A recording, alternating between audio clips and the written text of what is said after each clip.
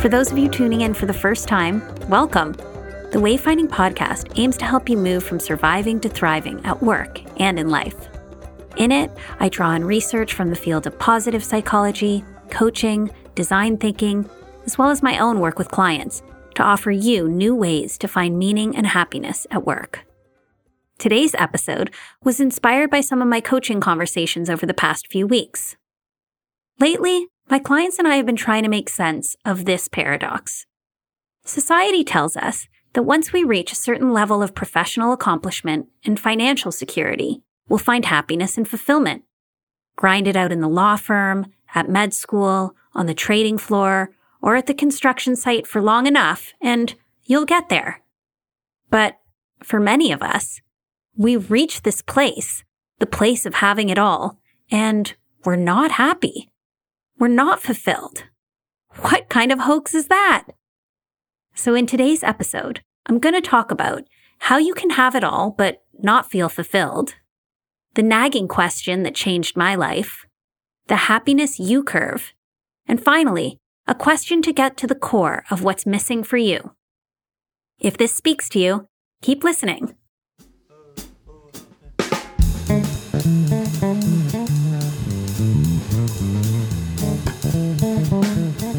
Thanks for listening to the Wayfinding Podcast. If there's a topic you'd like me to cover on the show, send me a DM on Instagram or LinkedIn.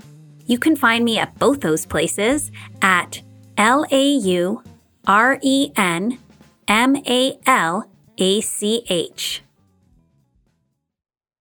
For me, the process of creating a life where I truly feel like I have it all started with a nagging question. I remember looking around the office. My colleagues were all on the phone, totally engaged in their conversations. And the thought that came to my mind was, is this all there is? Is this what I'm going to do for the rest of my life? It was a private question, not one I shared with anyone else, but one that kept popping up again and again in the back of my mind. If I'm honest, the question confused and really frustrated me. Who the fuck was I to want more? I had it all already. Sure, work could be stressful, but I had a decent job where I could earn a healthy income without insanely long hours. I liked my colleagues a lot. Despite the frustrations, I couldn't really complain. I have a wonderful husband and a supportive family. I had a baby at home and another on the way. I had a house in a trendy neighborhood in Toronto. How could I feel stuck and unhappy? Sure, there were wealthier people with bigger jobs and fancier titles, lots more money than I had, nicer cars and homes, but it's not like I wanted to be them. I felt really guilty about even asking the question, is this all there is? Anyone with even a speck of broader awareness knows that my suffering could barely be called that. I've never been discriminated against for the color of my skin, my sexual orientation, or my age. I've never been oppressed. I've never worried about when the next paycheck was coming. I am as lucky as they come. So why wasn't I happy? And it wasn't that I was depressed. I just had a general sense of malaise and disconnection. I was blah. Meh. Every day was the same. I was pulled along at a fast pace, rushing from one thing to the next. Even the weekends were a hustle, from one social visit to the next, tending to everyone's needs. Except, I later learned, my own. Even though I was only in my late 30s, I started referring to this as my midlife crisis. And here I was, thinking I had finally gotten over my quarter-life crisis. But I remember the moment it hit me, that something was off and it had to be addressed. I was at my in-laws' cottage. They had loaned it to David and I for the weekend to host the annual gathering of my best friends from childhood. Since we live in different countries, this group of women, along with our families, get together once a year. It's like a family reunion, but with friends. It is the event we look forward to every year. Everyone was having a blast, laughing endlessly, playing music, being silly. I was there, but I wasn't there. It was like I was watching from the outside, like I wasn't truly in it. This did not feel right. I wanted to be fully in life, especially during the precious times. That nagging question again, is this all there is?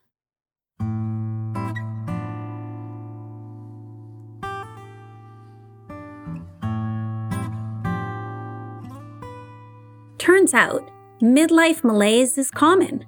In fact, it's a phenomenon captured in scientific research, often referred to as the happiness U-curve. Life satisfaction surveys show a significant decrease or dip in happiness during midlife, with the dissatisfaction peaking during the 40s. And then, from there, a slow upward climb beginning around the age of 50. I guess mine started a bit early. I blame the death of my father. When he died, at age 59, I was 31 years old. It shocked me to realize that my life could be way shorter than I had previously considered. What if I only had 30 years left? But I digress. Let's go back to the U-curve. So, why the dip in happiness at midlife?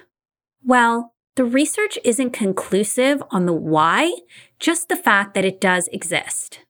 But the theory is that midlife is usually the most stressful period in life, with performance demands at work, caregiving stressors of raising young children and tending to aging parents, as well as social comparison to one's peers.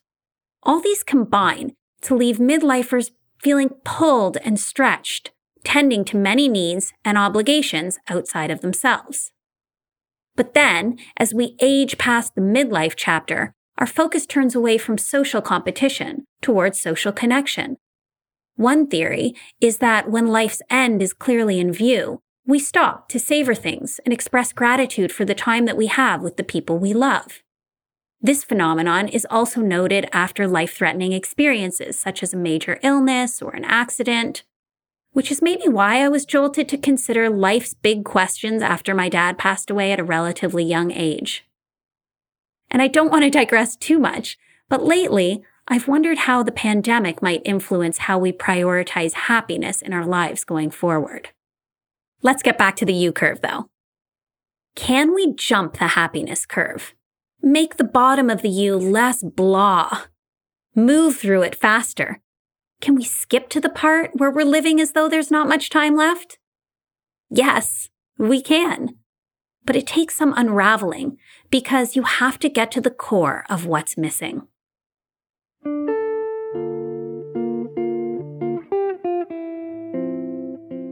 Despite having it all, I was at the bottom of the U. I had everything you're supposed to have in life to be happy, but I wasn't. The loss of my father, coupled with my own now very obvious malaise, forced me to take stock. The rumblings of dissatisfaction could no longer be ignored. And it was that weekend when it all became apparent. Because if you can't be happy in a stunning lake house with your besties that you only get to see once a year, when will you be happy? When I realized that I felt disengaged from life even in the happy moments, I asked myself a question that ended up being the first step to making changes in my life. A question that helped me get to the core of what was missing and can help you too. I asked myself this: what do you need? For me, the first word that came up was purpose. And that was the first clue I had that directed me to my next bold move. I'm curious, what is it for you? What do you need? Journal on that question for a few minutes and see what you unearth.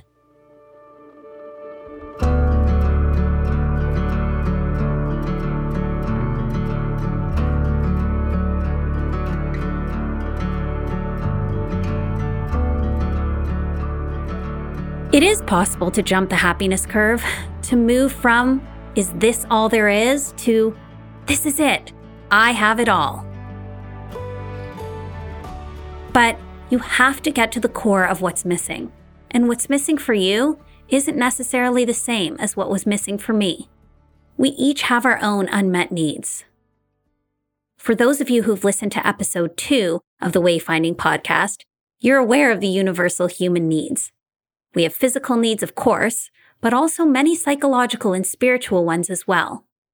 So if you need some help identifying your unmet needs, you can download my free Naming Your Need activity from the resources section of my website. You can go to LAURENMALACH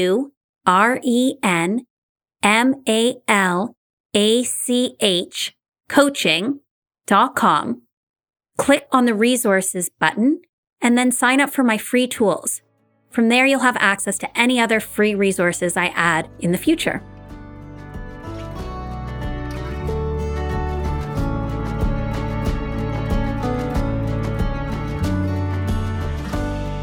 So if you're asking yourself the same question I was, if you have it all, but are dissatisfied and unfulfilled, don't linger at the bottom of the U-curve.